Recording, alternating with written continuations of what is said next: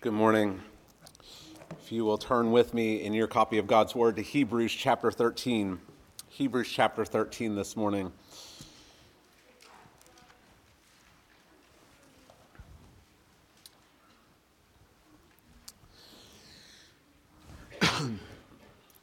Hebrews chapter 13, we're going to be looking at verses 20 and 21. We have two sermons left in the book of Hebrews, and I pray that this one will be an encouragement to you as we look at these two verses. As you find your place in God's Word, if you'll stand with me as we honor the reading of it.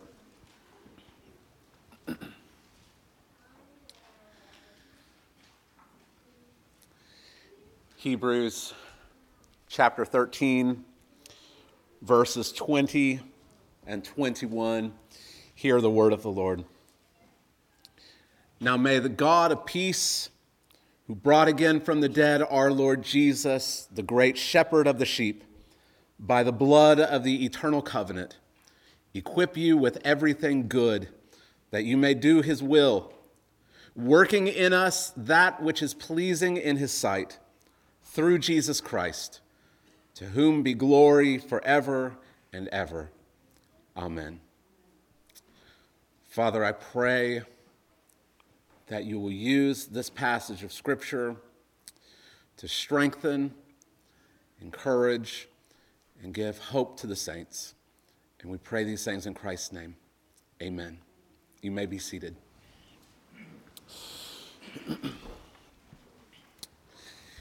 If you've ever attended a typical prayer meeting, then you probably know how they usually go. I'd like to request prayer for my great aunt's second cousin's roommate from college. She has a runny nose. Or something along those lines. In my personal experience, prayer meetings tend to focus on physical ailments more than anything else, and our Wednesday night prayer meetings aren't exempt from this. You can look at the prayer sheet that's on the back table, and you can see that there's a long section of health concerns for which we are praying. Now, there's certainly nothing wrong with praying for the physical conditions of others. The apostle has just asked for prayer for his physical condition in verse 19 of Hebrews. Whether it's a sickness or imprisonment or something else, whatever it is that's keeping him away from the church, he's asking for prayer that it would pass. There are a few places in Paul's other letters in the New Testament where physical needs are mentioned. I imagine with the desire that they be prayed over. So please don't think I'm chastising any of us for spending time praying for the physical needs of others. There is nothing wrong with that. However, if we're not careful, we can become so caught up in the physical needs of others that we lose sight of what really matters. If we pray for the physical needs of a family member who is lost, but we fail to pray for her salvation, or that God would use her infirmity to bring her to Christ, then we failed to pray for the most important thing. If we pray for a church member who is suffering from a sickness, and we pray only that that sickness would be healed, but we fail to ask God to help him to trust in Christ more, or that God would use that sickness for his good and for God's glory, then we failed to pray for the most important thing. Because we can pray that God would heal every one of our sicknesses and provide for every one of our physical needs, but we are still going to grow old, and one day we are all going to die. And you will stand before a holy, living God and give an account of your life. Everyone in this room will someday die and stand before God. So in light of this reality, we must remember to pray for the things that truly matter. We must remember to pray for the eternal things. Now, that's what we find the apostle doing in the passage before us this morning. As the book of Hebrews draws to a close, in light of everything he's taught us in the letter, the author prays a final word of benediction over his readers. And since we are included in his readership, this prayer includes you today. Last week we saw in verses 18 and 19 that the apostle asked for prayer for himself, and now here in verses 20 and 21, he prays for us. He prays a benediction. Your Bible may even divide this section with the heading, benediction. What is a benediction? What is it? It's one of those church words that no one knows what it means. We just use it and have no idea what we're talking about. A benediction is a formal prayer of blessing. It's a formal prayer of blessing. Dennis Johnson, in his commentary, he writes, benedictions have more weight than a petitioner's supplication. It's more than just a prayer. It's more. It's got more authority. It's got more weight, because a benediction, it confers benefits through a minister authorized to speak from and for God. It confers benefits because the person giving the benediction has authority to speak for God.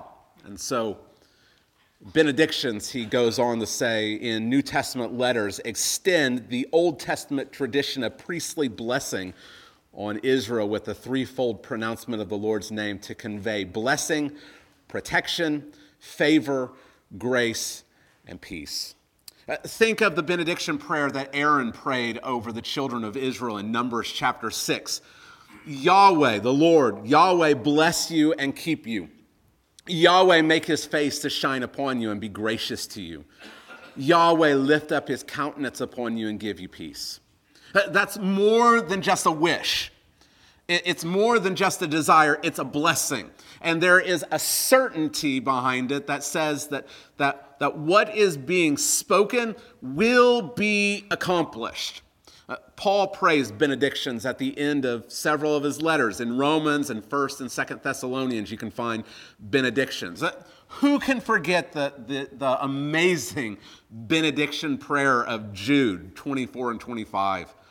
Now to him who is able to keep you from stumbling and to present you blameless before the presence of his glory with great joy, to the only God, our Savior, through Jesus Christ our Lord, be glory, majesty, dominion, and authority before all time and now and forever.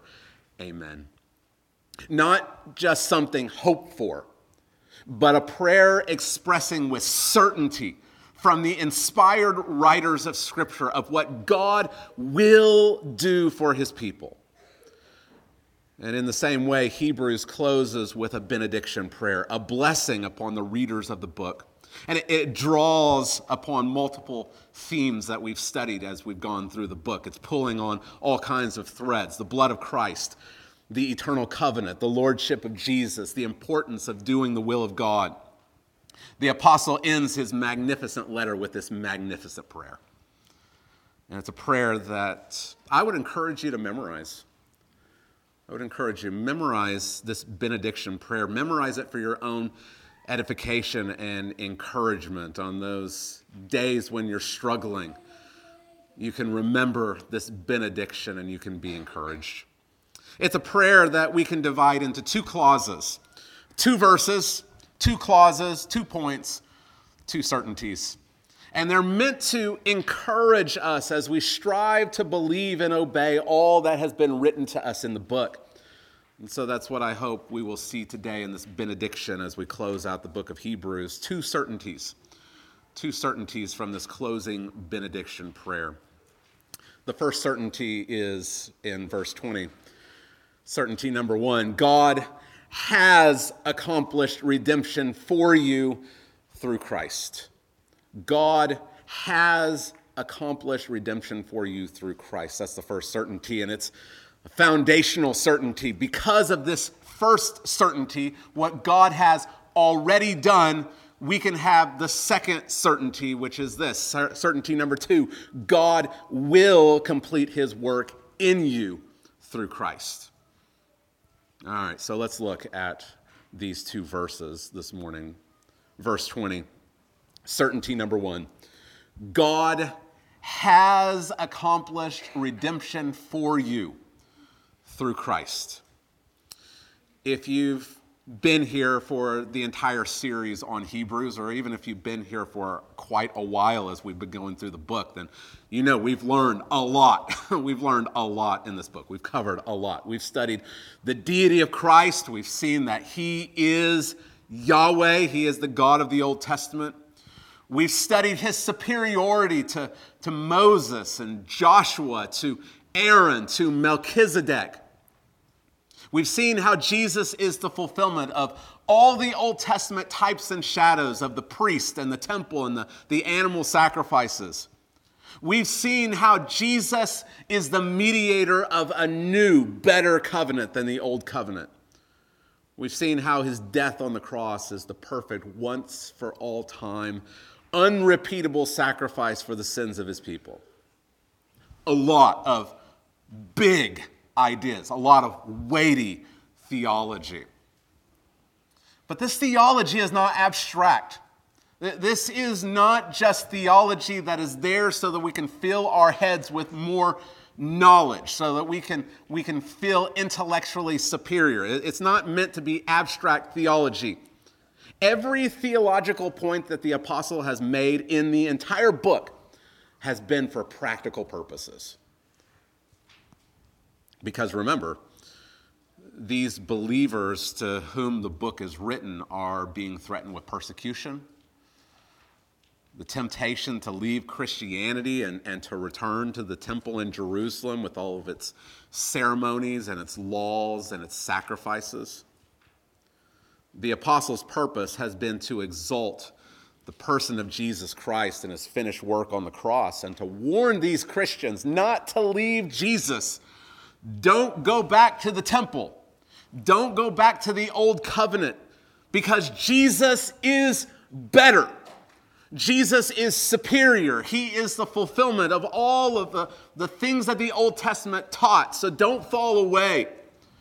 That's a message that we still need today, because the temptations to leave, to fall away, are ever present in your life. And so you need the same message. You need the same encouragement. Jesus is better. So don't fall away from Jesus. And so in his benediction prayer, he re-emphasizes this certainty. Look at verse 20. He writes, "Now may the God of peace, who brought again from the dead our Lord Jesus, the great shepherd of the sheep, by the blood of the eternal covenant." All of his arguments are concluded. He said everything that he's going to say to express the superiority of Christ and the need to follow him. Now he simply states the fact. He simply states what he's striven to convince us in these 13 chapters. God has definitively accomplished redemption for his people through Christ. This is a past, objective truth. It happened. There is, therefore, no further need for temple or priest or sacrifices in order to approach God. Salvation is through faith alone, in Christ alone. As we walk through this verse, let's ask 3 questions about this redemption as we see this stated objective fact. Let's ask and answer 3 questions about this redemption. Who has accomplished it? How has it been accomplished? And what is it that makes this redemption so certain for us? That's all in this one verse, in verse 20.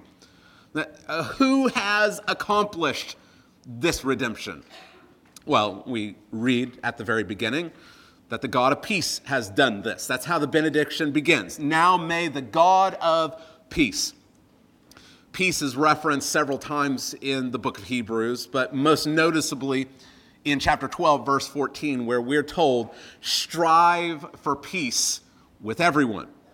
We are commanded to pursue peace, to strive for it. And we can, because God has already accomplished peace. He is the God of peace. He is the God of peace. He's called this all over Paul's letters. You can find this all throughout Paul's letters. He calls God the God of peace. And in the context of the persecutions and the hardships that these believers are experiencing, this should bring great comfort. They may not have peace in this world, but they have peace with and through God.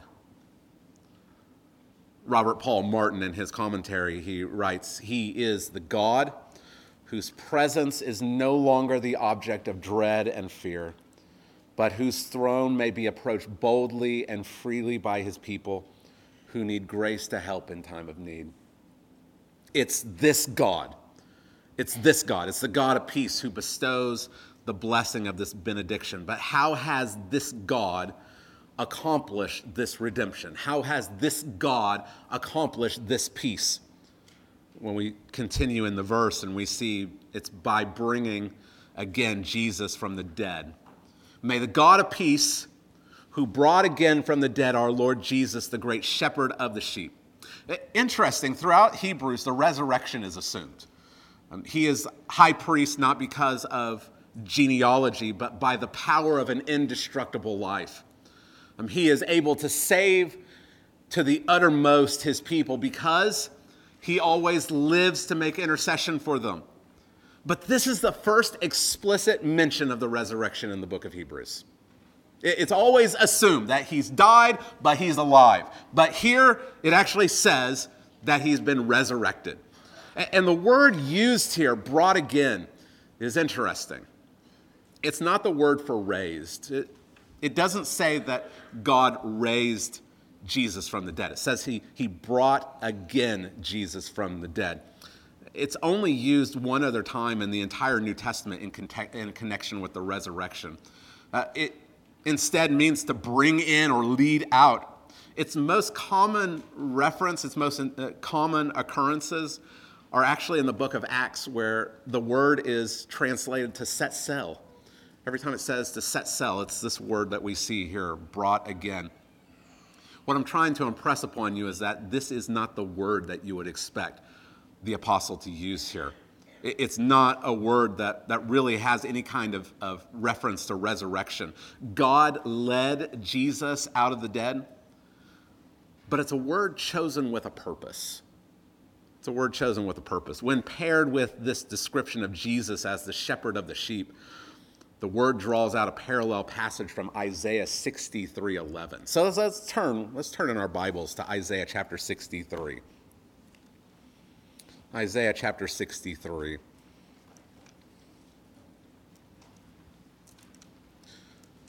The word choices of the New Testament writers are not accidental. They are intended with specific purpose to draw our attention to the Old Testament. Isaiah chapter 63, verse 11. We'll look through verse 14. Then he remembered the days of old, of Moses and his people. Where is he who brought them up out of? That's the same word in the Greek Septuagint as we find in chapter 13. Where is he who brought them up? Brought them up out of the sea with the shepherds of his flock. We have that idea of the shepherd. Where is he who put in the midst of them his Holy Spirit, who caused his glorious arm to go at the right hand of Moses, who divided the waters before them to make for himself an everlasting name, who led them through the depths? Like a horse in the desert, they did not stumble. Like livestock that go down into the valley, the Spirit of Yahweh gave them rest. So you led your people to make for yourself a glorious name, which is the same idea that we're going to see at the end of Hebrews chapter 13, verse 21. Where is he who through Moses led his people up out of the Red Sea, who shepherded them so that he might make for himself a glorious name? Once again, like in chapter 3, the apostle in Hebrews chapter 13 is presenting Jesus as a greater Moses. He is the greater Moses. As Moses, like a shepherd, led the people of Israel out of slavery in Egypt and brought them through and out of the Red Sea and into the Promised Land, so Jesus, not just any shepherd, but the great shepherd. We could translate it as the mega shepherd. He leads his people out of slavery to sin and death and brings them into the new heavens and new earth. The Exodus in the past, the Exodus was a shadow of the greater Exodus accomplished at the cross. And because God has done this by raising Jesus up from the dead, we can have tremendous hope for the future. And this is not in the abstract. He's saying Jesus has been brought up from the dead. This greater Exodus has happened. It's an objective reality. But how can we be so certain of this redemption? How can we be so certain of this redemption? If the God of peace did this by bringing Jesus up again from the dead, how can we be so certain that this redemption is for us? It's because it was accomplished by or through the blood of the eternal covenant. Go back to Hebrews chapter 13. The God of peace, who brought again from the dead our Lord Jesus, the great shepherd of the sheep, by the blood of the eternal covenant. This eternal covenant is the covenant of grace, some theologians will call it, the covenant of grace, or the new covenant. The new covenant is at the very heart. It literally is at the center of the book of Hebrews. So let's look at it one more time, Hebrews chapter 8. Let's be reminded of the new covenant, because if you're not familiar with the new covenant, you need to be. This is the heart of the book of Hebrews, because it really is at the heart of what it means to be a Christian.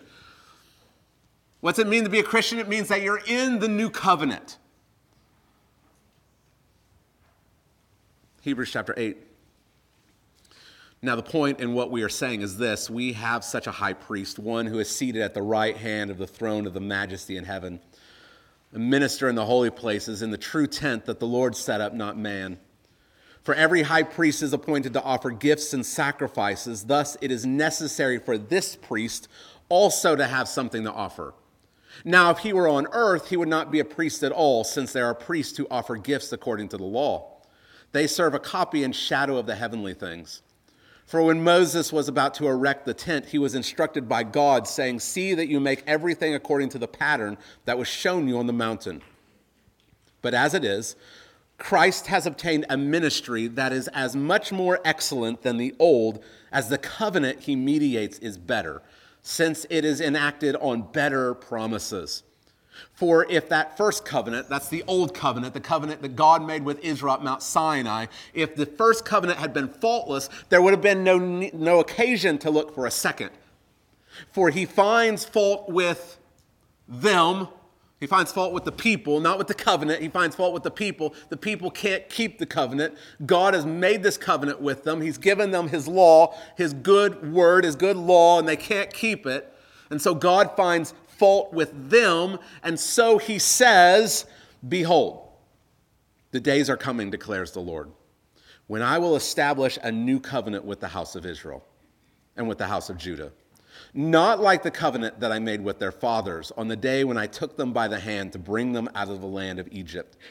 For they did not continue in my covenant, and so I showed no concern for them, declares the Lord." The problem is with the people. The people can't keep the covenant. And so the new covenant is not going to be like the old covenant. It's going to be enacted on better promises, and the promises are found in verses 10 through 12. "For this is the covenant that I will make with the house of Israel after those days, declares the Lord. I will put my laws into their minds and write them on their hearts. And I will be their God, and they shall be my people. And they shall not teach each one his neighbor and each one his brother, saying, 'Know the Lord.' For they shall all know me, from the least of them to the greatest. For I will be merciful toward their iniquities, and I will remember their sins no more." In speaking of a new covenant, he makes the first one obsolete. And what is becoming obsolete and growing old is ready to vanish away. We've seen the adjective eternal describe many ideas in the book of Hebrews: eternal salvation, eternal judgment, eternal redemption, eternal spirit, eternal inheritance, and now an eternal covenant, the new covenant. The new covenant spoken of here in Hebrews chapter 8. That word eternal, it speaks not only to God's eternal plan to redeem a people through the cross, but it also speaks to the unbreakable nature of the new covenant. It's unbreakable. The old covenant was transitory. It was weak because the people were weak. It was written on stone tablets. It couldn't change human hearts. And we read in chapter 8, verse 13 of how the old covenant was obsolete and growing old, and it was ready to vanish away. All of this weakness, all of this transitory nature of it was because it was inaugurated and perpetuated through the blood of animal sacrifices. And so it could never actually take away sins. Those who sacrificed had to continue sacrificing year after year after year after year because those animal sacrifices could never actually accomplish redemption. But in contrast, the new covenant is better than the old. Because as we studied in Hebrews chapter 10, it's inaugurated by the blood of Jesus, the perfect Son of God. It's a once for all time sacrifice that actually takes away the sins of the people. And this covenant is eternal because it will remain forever in perpetuity since it is established by the blood of the Lord Jesus. Moses may have sprinkled the blood of the covenant on the Israelites, but they rebelled. And so the prophets spoke of an eternal or everlasting covenant that God would make in the future. And that which he promised, he has fulfilled. God has established a new and better covenant with his people through the blood of the eternal covenant in Christ. And the wording here alludes to another passage in the Old Testament, Zechariah chapter 9, verses 11 and 16, where God is speaking of the coming king, and he says, "As for you also, because of the blood of my covenant with you, I will set your prisoners free from the waterless pit.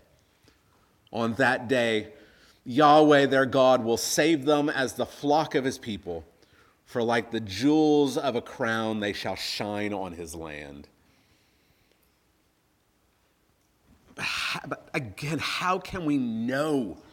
How can we know that this covenant is eternal? How can we have that assurance? We still need the certainty that this redemption for us will remain. It's one thing to state it, but it's another thing to show it. How can we be so certain that God has accomplished redemption for his people through Christ? How do we know that the eternal covenant has been inaugurated? How can we know that it's for us? Well, notice again verse 20. The God of peace, who brought again from the dead our Lord Jesus, the great shepherd of the sheep, by the blood of the eternal covenant. That word by or through, it speaks to the reason why God raised Jesus from the dead. He raised him from the dead by or through, or we could even say because of the blood of the eternal covenant. Tom Schreiner in his commentary said the word by designates the reason Jesus was raised from the dead. His resurrection vindicated his sacrifice, showing that God approved of the yielding of his life for others. You want certainty that the blood of the eternal covenant is for you? Do you want certainty that you can be right with God, that you can have reconciliation, that the God of peace is not just an abstract God, but he is the God of peace for you? Look to the resurrected Son of God. He died for sinners. How can we be sure of this? God has accepted his sacrifice and demonstrated his approval of it by bringing again from the dead Jesus, the great shepherd of the sheep. See, when Jesus died on the cross, to the Romans, he looked like a criminal. When Jesus died on the cross to the Jews, he looked like he was abandoned by God. He was hanging on a tree. He was accursed. But in the resurrection, he is proved to be neither a criminal nor forsaken by God. Rather, he is the righteous one whose death actually was an atoning sacrifice for sinners. This is why the resurrection is so vital to Christianity. You can't just say, well, that was a myth. You can't just say, well, that was unimportant. You can't just say, well, what they meant was Jesus is alive in our hearts. No, the physical, bodily resurrection of the Son of God is absolutely vital to Christianity. Not because it's just another miracle, but because it proves that the cross worked. Without the resurrection, the cross was just another Roman execution. And if the cross wasn't a substitutionary atonement for sin, then you are still dead in your sins. You are still under the wrath of God. You are still on your way to hell. But Christ is risen. The blood of Jesus has inaugurated the new covenant, and forgiveness of sins is proclaimed to the world. We know that because Christ is alive. Let's put all these pieces together. The God of peace has accomplished this redemption for us through the death and resurrection of Jesus. And we can be confident, certain of this truth, because it was by the blood of the eternal covenant that he did this. Now, what's the point in all of this? That if God has raised Jesus from the dead, and the entire point of the verse is to re-emphasize the fact that he did. If this is true, if God has raised Jesus from the dead, then he will certainly raise you. He will certainly raise you. Because this power that raised Jesus is the same power that God is working in us. The Apostle Paul prayed in Ephesians chapter 1 that the God of our Lord Jesus Christ, the Father of glory, may give you the spirit of wisdom and of revelation in the knowledge of him, having the eyes of your hearts enlightened, that you may know what is the hope to which he has called you, what are the riches of his glorious inheritance in the saints, and what is the immeasurable greatness of his power toward us who believe, according to the working of his great might that he worked in Christ when he raised him from the dead and seated him at his right hand in the heavenly places. Paul prays that you, if you're a believer, would realize that the same power that raised Jesus from the dead is the same power that's working in you. If God has already shown his faithfulness to his promises by sending Christ to die for sinners, and thus procuring the new covenant, and if he has already demonstrated his power by raising Jesus from the dead, then we can be absolutely certain that what the apostle is about to pray in verse 21 will happen. A.W. Pink, he wrote, "If then he was brought back from the dead through the blood of the everlasting covenant, much more shall we be. To say that God brought again from the dead that great shepherd of the sheep means he was raised not as a private person, but as the public representative of his people. The blood of the everlasting covenant was the meritorious cause, as it was by his own blood he entered in once into the holy place, and that we have boldness to enter into the holiest by the blood of Jesus. So it is according to the infinite value of his atoning blood that both the shepherd and his sheep are delivered from the grave."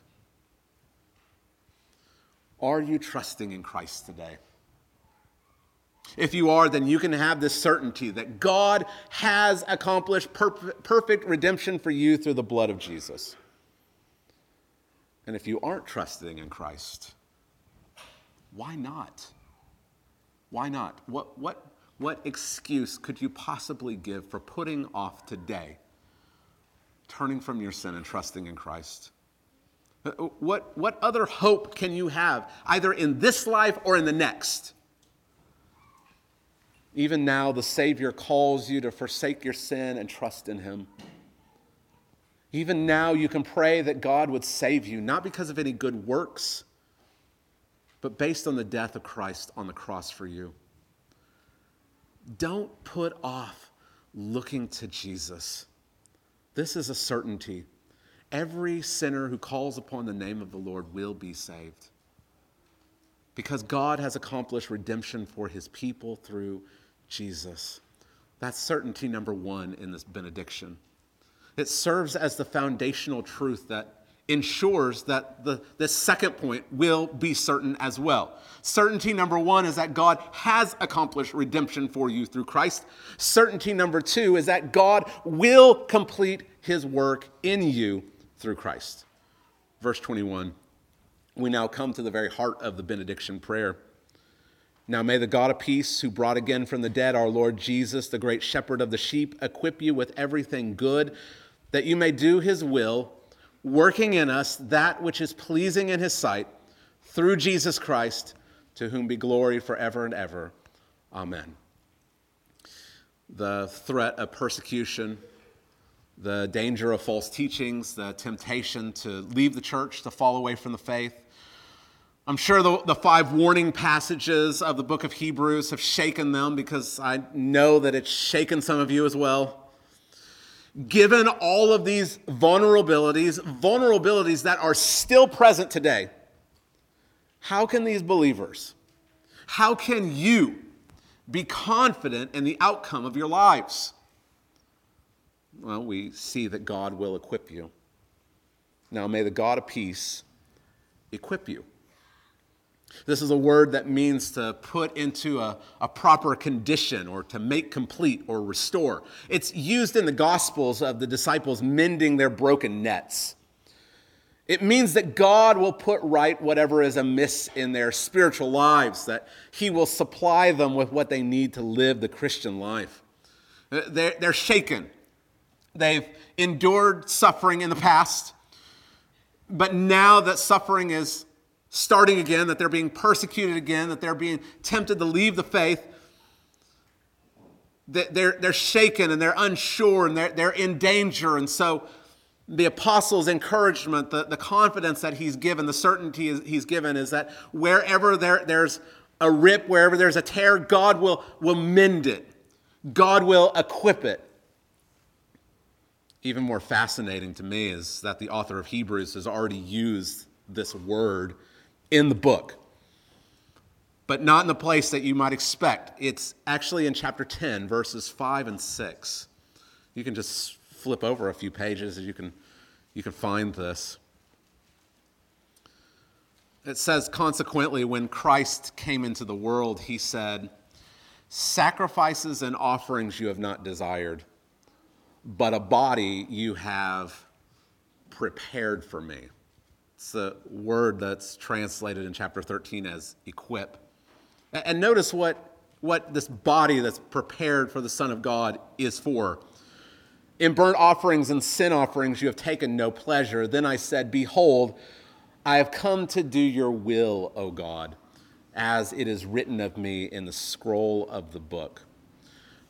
These saints, you, do not have the power to do all that God has commanded you to do in your own strength. You're not going to just do the best you can. You're not gonna try hard enough to please God. That's simply not going to do.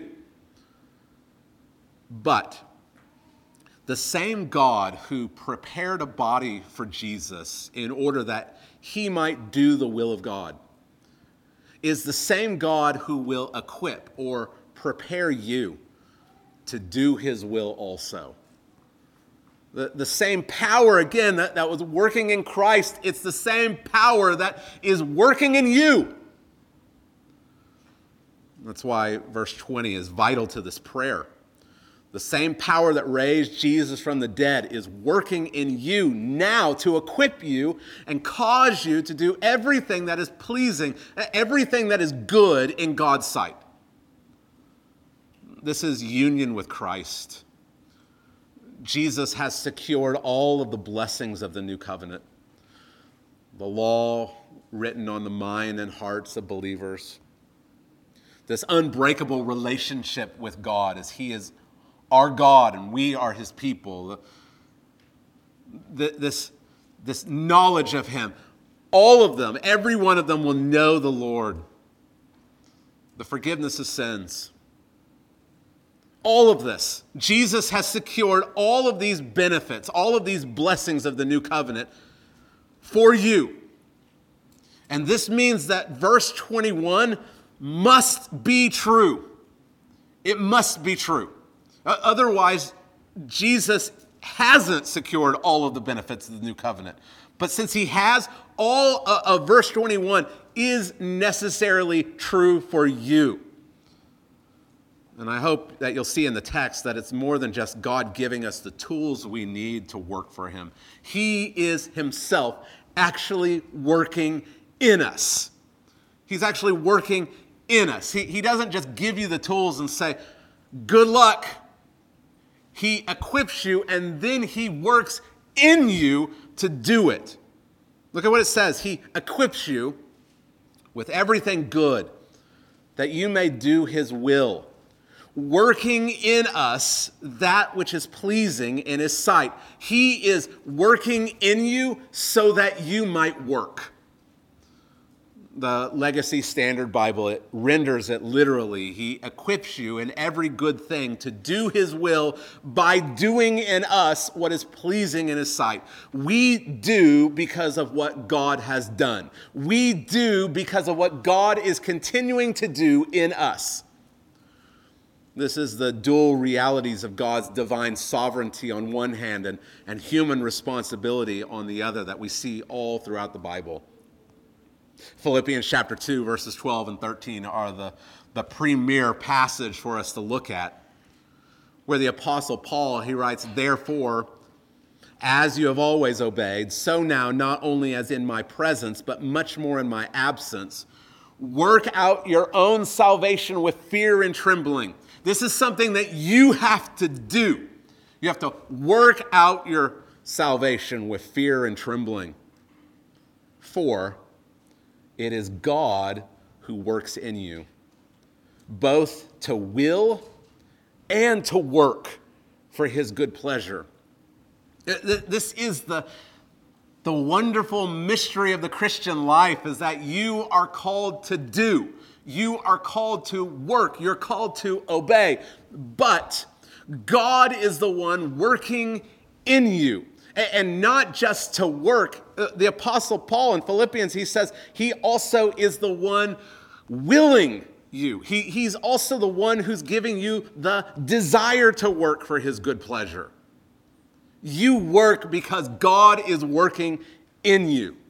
Ephesians chapter 2, verses 8 through 10, this famous passage. For by grace you have been saved through faith, and this is not your own doing. It is the gift of God, not a result of works, so that no one may boast. We are his workmanship, created in Christ Jesus for good works, which God prepared beforehand. That's divine sovereignty. God does this. God has prepared good works in advance, that we should walk in them. That's you. God has done everything. Now you must walk in good works. But the confidence that we have is that God is the one that is working in us so that we can do this. And we could go on and on and on. 2 Peter chapter 1, 2 Thessalonians chapter 3, 1 John chapter 5. God is doing this work. So work. God is doing in you. So do.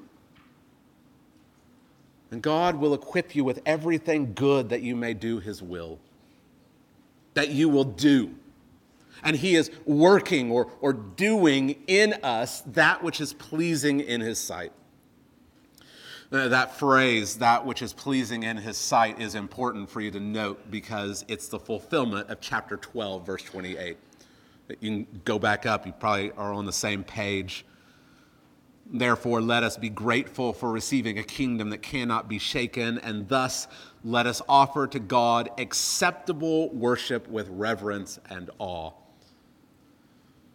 And now here in verse 21, we're told that God will equip us with everything good that you may do his will, working in us that which is pleasing. Same word.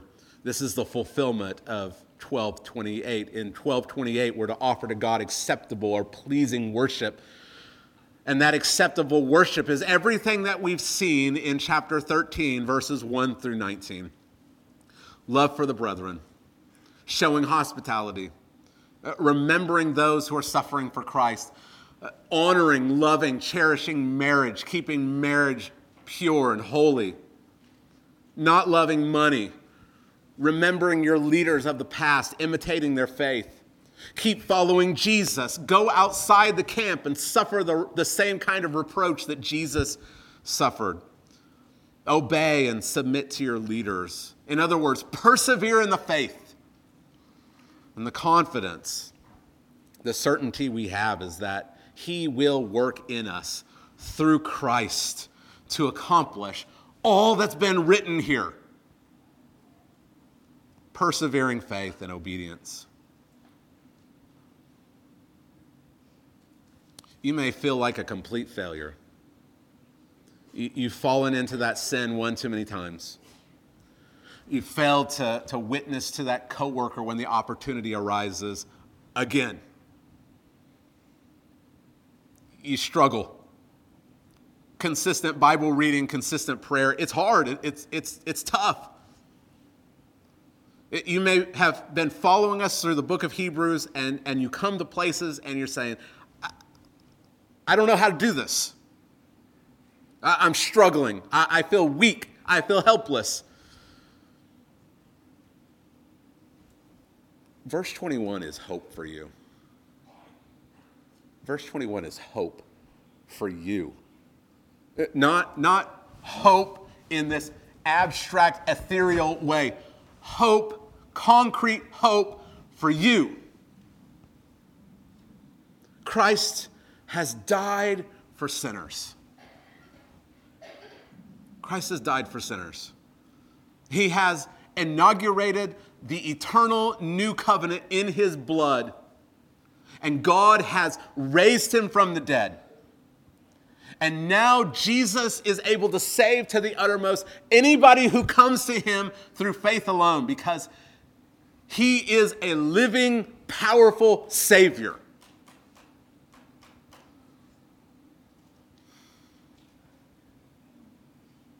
And he will finish the work that he starts in you. He will bring it to completion. He will equip you and he will empower you. He will work in you to do everything that is pleasing and acceptable in his sight. And so keep your eyes on Jesus. That's the message of the book of Hebrews. Keep trusting Jesus. Keep following him. Keep going. Keep obeying him, because you know that God has accomplished all of this for you, and he will complete all of it in you. And he will do this for his eternal glory. That's how this benediction ends. To whom be glory forever and ever. This benediction, it ends with a doxology. So the benediction is a prayer for us, and the doxology is a prayer of praise to God. That's how this benediction ends. There's a question as to who the to whom refers. Jesus is the nearest referent. However, I think it's more likely that the apostle is referring to God the Father here. And I say this because if you go back up to verse 15 and 16, we can see the same idea. Through him, through Jesus, let us continually offer up a sacrifice of praise to God. That is the fruit of lips that acknowledge his name. Do not neglect to do good and to share what you have, for such sacrifices are pleasing to God. How do we offer these pleasing sacrifices? We do it through Jesus. And how is God glorified? It's through Jesus. Given all the things that God has done, all the things that we've seen throughout this book, having compassion and mercy on us, and sending his only begotten Son to die for our sins, by raising him from the dead for our justification, by installing him as our great high priest who intercedes for us forever, by equipping us for all good works, who works in us even now.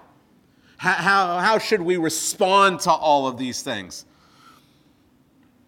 By ascribing praise and honor and glory to God the Father and to him alone through Jesus Christ the Son, by the power of the Holy Spirit forever and ever. And what's so important for us to recognize here at the end of this benediction is that our perseverance is a matter of God's glory.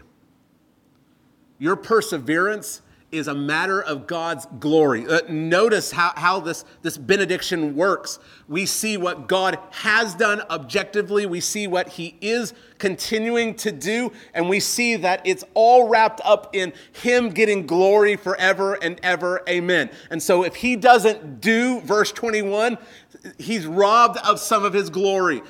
Your perseverance is a matter of God's glory. His fame is wrapped up in the future and final salvation of his people. If any of his people, if any of those for whom Christ suffered and died, if any of those for whom Christ is ever living and interceding for as their high priest, if any of them should have failed to reach eternal glory, then God will have failed to accomplish all of his good purposes for us in Christ.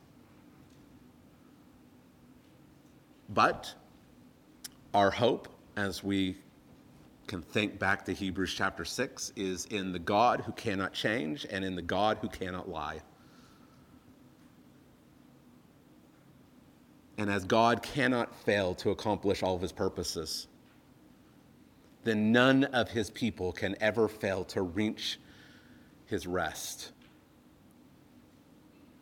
Those who are in Christ will with certainty persevere to the very end. They have to. They have to. God's glory is at stake. But God will be glorified. And so his people will reach glory through Christ.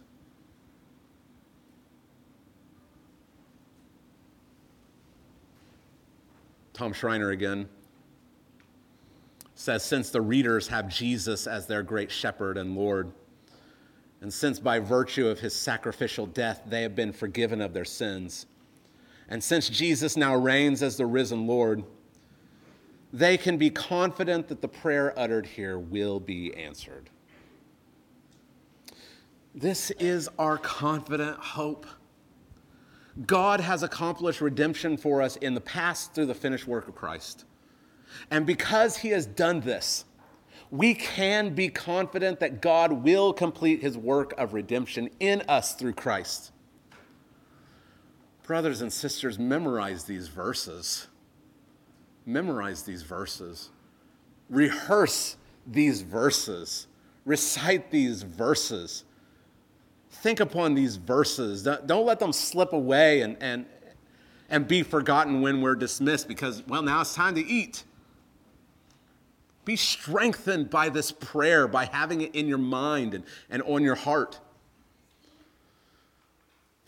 And if you're here and you've never trusted in Christ, you need to know that this prayer isn't yet true for you. You can't garner hope from this prayer if you're not in Christ. This is only for believers. But there is a Savior. There is a Savior. There's a risen Savior who will save you if you would only believe.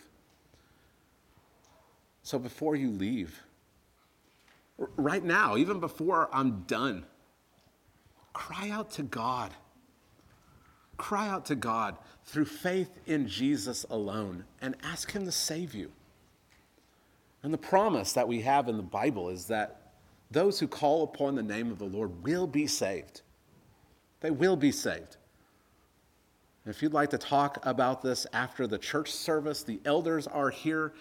You could simply turn to any of the members in the pew beside you and just ask them, what must I do to be saved? What must I do to turn from my sin and trust in Christ? Remember that a benediction is more than just a prayer wish. Through the apostles, a benediction expresses the confident assurance that this will happen. Christian, God has done great things for you. I think a lot of our discouragement and our hopelessness and our sadness, probably our anger and discontentment in this world, is because we simply fail to meditate upon the gospel more. God has done this for you. He has raised Christ, the blood of the eternal covenant shed for sinners like you. You can have hope. And we can have hope in verse 21 that God is continuing to do this in you. God will finish his work. He will sanctify you completely. God will bring you safely home to glory. This is a sure hope that you have in the gospel. So don't fall away. Don't fall away. Don't be tricked by this world into thinking that there's something else, that there's something better, that there's something that you have to do to be made right with God. Christ is enough.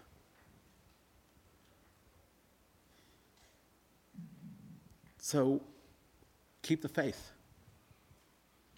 Hold on to Jesus. Despite trials and hardships and persecution and abandonment and temptation, keep trusting in Jesus. And we can sing, through many dangers, toils, and snares, I have already come. 'Tis grace hath brought me safe thus far, and grace will lead me home. Let's pray.